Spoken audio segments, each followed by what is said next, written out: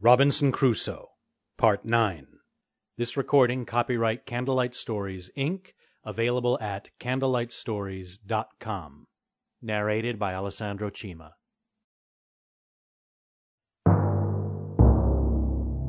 A Candlelight Stories audio production. The Life and Strange, Surprising Adventures of Robinson Crusoe, of York, Mariner, by Daniel Defoe. After this I spent a deal of time and pains to make me an umbrella. I was indeed in great want of one, and had a great mind to make one. I had seen them made in the Brazils, where they are very useful in the great heats which are there, and I felt the heats every jot as great here, and greater too, being nearer the equinox. Besides, as I was obliged to be much abroad, it was a most useful thing to me, as well for the rains as the heats. I took a world of pains at it, and was a great while before I could make anything likely to hold. Nay, after I thought I had hit the way, I spoiled 2 or 3 before I made one to my mind. But at last I made one that answered indifferently well. The main difficulty, I found, was to make it to let down. I could make it to spread, but if it did not let down too and draw in, it would not be portable for me anyway, but just over my head, which would not do. However, at last, as I said, I made one to answer. I covered it with skins, the hair upwards, so that it cast off the rain like a penthouse, and kept off the sun so effectually that I could walk out in the hottest of the weather, with greater advantage than I could before in the coolest, and when I had no need of it, I would close it and carry it under my arm. Thus I lived mighty comfortably, my mind being entirely composed by resigning to the will of God, and throwing myself wholly upon the disposal of his providence. I cannot say that after this, for 5 years, any extraordinary thing happened to me, but I lived on in the same course, in the same posture and place, just as before. The chief thing I was employed in, besides my yearly labor of planting my barley and rice, and curing my raisins, of both which I always kept up just enough to have sufficient stock of the year's provisions beforehand. I say, besides this yearly labor, and my daily labor of going out with my gun, I had one labor to make me a canoe, which at last I finished, so that by digging a canal to it 6 feet wide and 4 feet deep, I brought it into the creek almost half a mile. However, though my little periagua was finished, yet the size of it was not at all answerable to the design which I had in view when I made the first. I mean of venturing over to the terra firma, where it was above 40 miles broad. Accordingly, the smallness of my boat assisted to put an end to that design, and now I thought no more of it. But as I had a boat, my next design was to make a tour round the island, for as I had been on the other side in one place crossing, as I have already described it, over the land, so the discoveries I made in that journey made me very eager to see other parts of the coast, and now I had a boat, I thought of nothing but sailing round the island. For this purpose, and that I might do everything with discretion and consideration, I fitted up a little mast to my boat, and made a sail to it out of some of the pieces of the ship's sails, which lay in store, and of which I had a great store by me. Having fitted my mast and sail, and tried the boat, I found she would sail very well. Then I made little lockers and boxes at each end of my boat to put provisions, necessaries, and ammunition, etc., into, to be kept dry, either from rain or the spray of the sea, and a little long hollow place I cut in the inside of the boat, where I could lay my gun, making a flap to hang down over it to keep it dry. I fixed my umbrella also in a step at the stern, like a mast to stand over my head, and keep the heat of the sun off me, like an awning. And thus I every now and then took a little voyage upon the sea, but never went far out, nor far from the little creek. But at last, being eager to view the circumference of my little kingdom, I resolved upon my tour, and accordingly I victualled my ship for the voyage, putting in 2 dozen of my loaves, cakes I should rather call them, of barley bread, an earthen pot full of parched rice, a food I ate a great deal of, a little bottle of rum, half a goat, and powder, with shot for killing more, and 2 large watchcoats, of those which, as I mentioned before, I had saved out of the seamen's chests. These I took, one to lie upon, and the other to cover me in the night. It was the 6th of November, in the 6th year of my reign, or my captivity, which you please, that I set out on this voyage, and I found it much longer than I expected. For though the island itself was not very large, yet when I came to the east side of it, I found a great ledge of rocks, lie out about 2 leagues into the sea, some above water, some under it, and beyond this a shoal of sand, lying dry 1/2 a league more, so that I was obliged to go a great way out to sea to double that point. When I first discovered them, I was going to give over my enterprise and come back again, not knowing how far it might oblige me to go out to sea, and above all, doubting how I should get back again. So I came to an anchor, for I had made me a kind of an anchor with a piece of broken grappling which I got out of the ship. Having secured my boat, I took my gun and went on shore, climbing up a hill, which seemed to overlook that point, where I saw the full extent of it, and resolved to venture. In my viewing the sea from that hill where I stood, I perceived a strong, and indeed a most furious current, which ran to the east, and even came close to the point, and I took the more notice of it, because I saw there might be some danger that when I came into it, I might be carried out to sea by the strength of it, and not be able to make the island again. And indeed, had I not gotten first upon this hill, I believe it would have been so.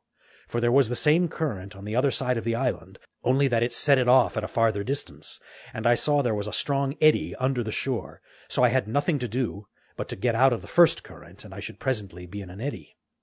I lay here, however, 2 days, because the wind blowing pretty fresh, east at southeast, and that being just contrary to the said current, made a great breach of the sea upon the point, so that it was not safe for me to keep too close to the shore for the breach, nor to go too far off because of the stream.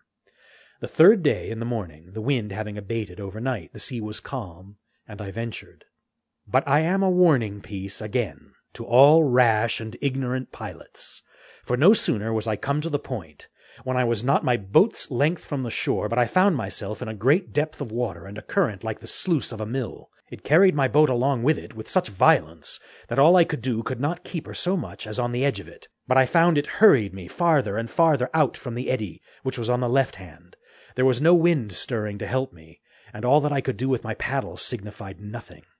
And now I began to give myself over for lost, for, as the current was on both sides of the island, I knew, in a few leagues' distance, they must join again, and then I was irrecoverably gone, nor did I see any possibility of avoiding it, so that I had no prospect before me but of perishing, not by the sea, for that was calm enough, but of starving for hunger. I had indeed found a tortoise on the shore, as big almost as I could lift, and had tossed it into the boat, and I had a great jar of fresh water, that is to say, one of my earthen pots. But what was all this to being driven into the vast ocean, where, to be sure, there was no shore, no mainland or island for 1,000 leagues at least? And now I saw how easy it was for the providence of God to make the most miserable condition that mankind could be in worse. Now I looked back upon my desolate solitary island as the most pleasant place in the world, and that all the happiness my heart could wish for was to be there again. I stretched out my hands to it with eager wishes. "O happy desert," said I, "I shall never see thee more. O miserable creature," said I, "whither am I going?" Then I reproached myself with my unthankful temper, and how I had repined at my solitary condition. And now, what would I give to be on shore there again? Thus we never see the true state of our condition, till it is illustrated to us by its contraries, nor know how to value what we enjoy but by the want of it. It is scarce possible to imagine the consternation I was now in, being driven from my beloved island, for so it appeared to me now to be, into the wild ocean, almost 2 leagues, and in the utmost despair of ever recovering it again.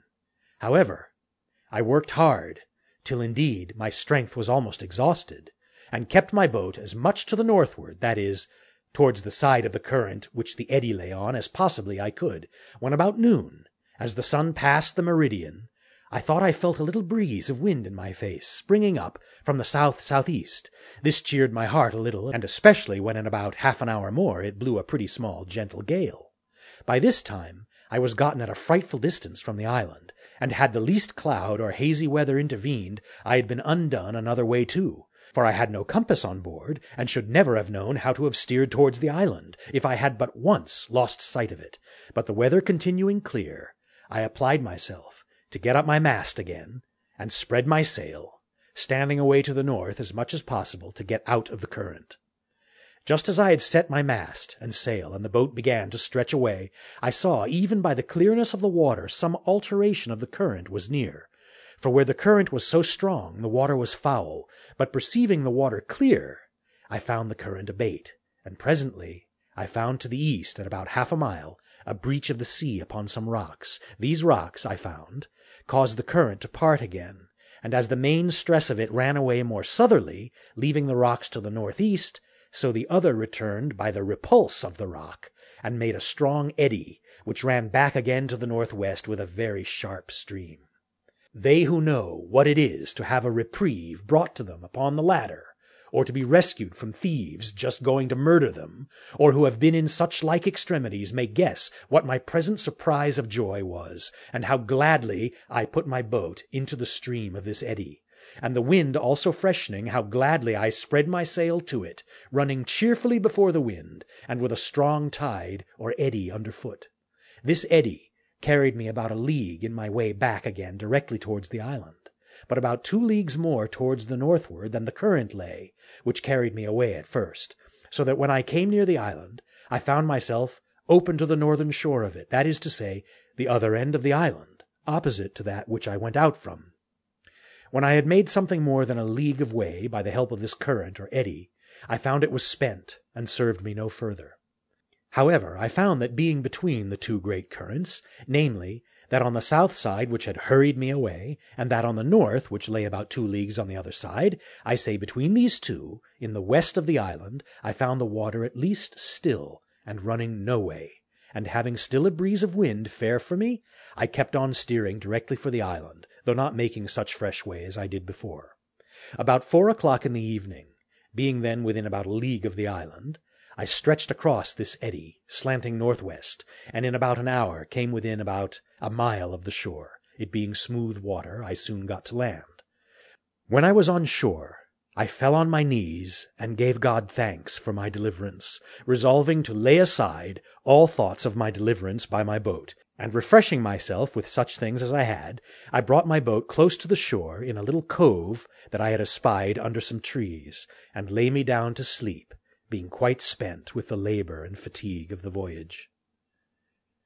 I was now at a great loss, which way to get home with my boat. I had run so much hazard, and knew too much the case to think of attempting it by the way I went out, and what might be at the other side, I mean the west side, I knew not, nor had I any mind to run any more ventures.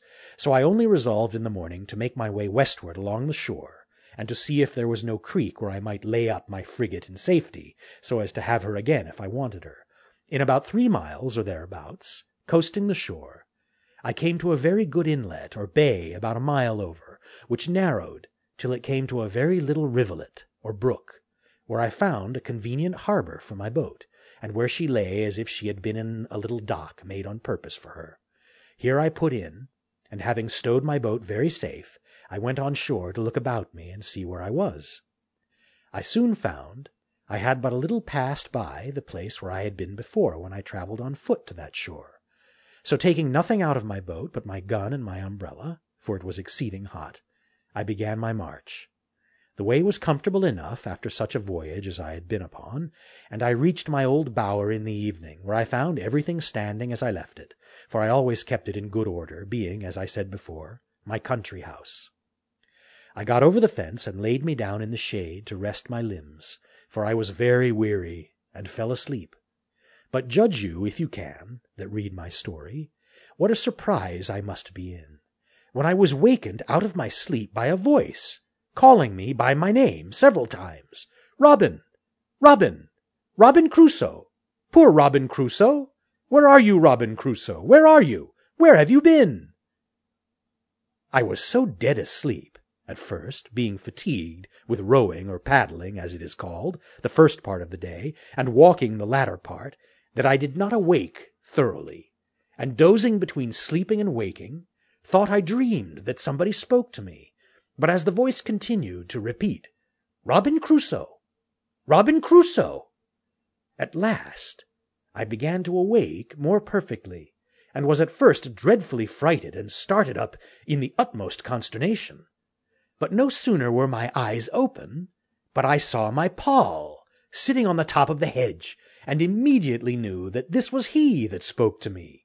For just in such bemoaning language I had used to talk to him and teach him, and he had learned it so perfectly that he would sit upon my finger and lay his bill close to my face and cry, "Poor Robin Crusoe, where are you? Where have you been? How came you here?" and such things as I had taught him. However, even though I knew it was the parrot, and that indeed it could be nobody else, it was a good while before I could compose myself.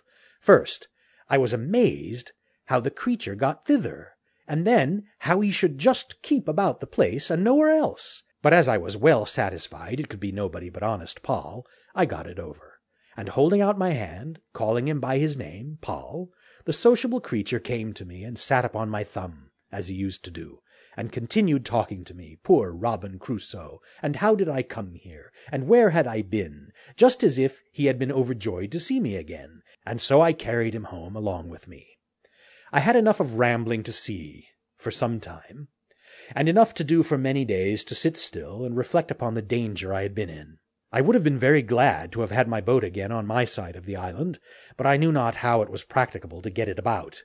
As to the east side of the island, which I had gone round, I knew well enough there was no venturing that way. My very heart would shrink and my very blood run chill, but to think of it. And as to the other side of the island, I did not know how it might be there, but supposing the current ran with the same force against the shore at the east as it passed by it on the other, I might run the same risk of being driven down the stream and carried by the island, as I had been before of being carried away from it. So with these thoughts I contented myself to be without any boat, though it had been the product of many months' labor to make it, and of so many more to get it into the sea. In this government of my temper I remained near a year, lived a very sedate, retired life, as you may well suppose, and my thoughts being very much composed as to my condition and fully comforted in resigning myself to the dispensations of Providence, I thought I lived really very happily in all things except that of society. I improved myself in this time in all the mechanic exercises which my necessities put me upon applying myself to, and I believe could, upon occasion, have made a very good carpenter, especially considering how few tools I had. Besides this, I arrived at an unexpected perfection in my earthenware, and contrived well enough to make them with a wheel, which I found infinitely easier and better, because I made things round and shapeable, which before were filthy things indeed to look on. But I think I never was more vain of my own performance or more joyful for anything I found out than for my being able to make a tobacco pipe. And though it was a very ugly, clumsy thing when it was done, and only burnt red like other earthenware, yet as it was very hard and firm and would draw the smoke, I was exceedingly comforted with it, for I had always been used to smoke, and there were pipes in the ship, but I forgot them at first, not knowing there was tobacco on the island, and afterwards, when I searched the ship again, I could not come at any pipes at all. In my wickerware I also improved much, and made abundance of necessary baskets, as well as my invention showed me, though not very handsome, yet convenient for my laying things up in or fetching things home in. For example, if I killed a goat abroad, I could hang it up in a tree, flay it and dress it and cut it in pieces, and bring it home in a basket, and the like by a turtle. I could cut it up, take out the eggs and a piece or two of the flesh, which was enough for me, and bring them home in a basket, and leave the rest behind me. Also large deep baskets were my receivers for my corn, which I always rubbed out as soon as it was dry and cured, and kept it in great baskets instead of a granary. I began now to perceive my powder abated considerably, and this was a want which it was impossible for me to supply. Then I began seriously to consider what I must do when I should have no more powder, that is to say, how should I do to kill any goats? I had, as I observed, in the 3rd year of my being here, kept a young kid and bred her tame. I was in hopes of getting a he-kid, but I could not by any means bring it to pass, till my kid grew an old goat, and I could never find in my heart to kill her, till she died at last of mere age. But being now in the 11th year of my residence, and, as I have said, my ammunition growing low, I set myself to study some art to trap and snare the goats, to see whether I could not catch some of them alive, and particularly I wanted a she-goat great with young. To this purpose I made snares to hamper them, and believe they were more than once taken in them. But my tackle was not good, for I had no wire, and always found them broken, and my bait devoured. At length I resolved to try a pitfall. So I dug several large pits in the earth, in places where I had observed the goats used to feed, and over these pits I placed hurdles of my own making, too, with a great weight upon them, and several times I put ears of barley and dry rice without setting the trap, and I could easily perceive that the goats had gone in and eaten up the corn, for I could see the marks of their feet. At length I set 3 traps in one night, and going the next morning, I found them all standing, and yet the bait eaten and gone. This was very discouraging. However, I altered my trap, and, not to trouble you with particulars, going one morning to see my traps, I found in one of them a large old he-goat, and, in one of the others, 3 kids, a male, and 2 females. As to the old one, I knew not what to do with him. He was so fierce I durst not go into the pit to him, that is to say, to bring him away alive, which was what I wanted. I could have killed him, but that was not my business, nor would it answer my end. So I e'en let him out, and he ran away as if he had been frightened out of his wits. But I did not then know what I afterwards learned, that hunger would tame a lion. If I had let him stay there 3 or 4 days without food, and then have carried him some water to drink, and then a little corn, he would have been as tame as one of the kids, for they are mighty sagacious, tractable creatures where they are well used. However, for the present I let him go, knowing no better at that time. Then I went to the 3 kids, and taking them one by one, I tied them with strings together, and with some difficulty brought them all home.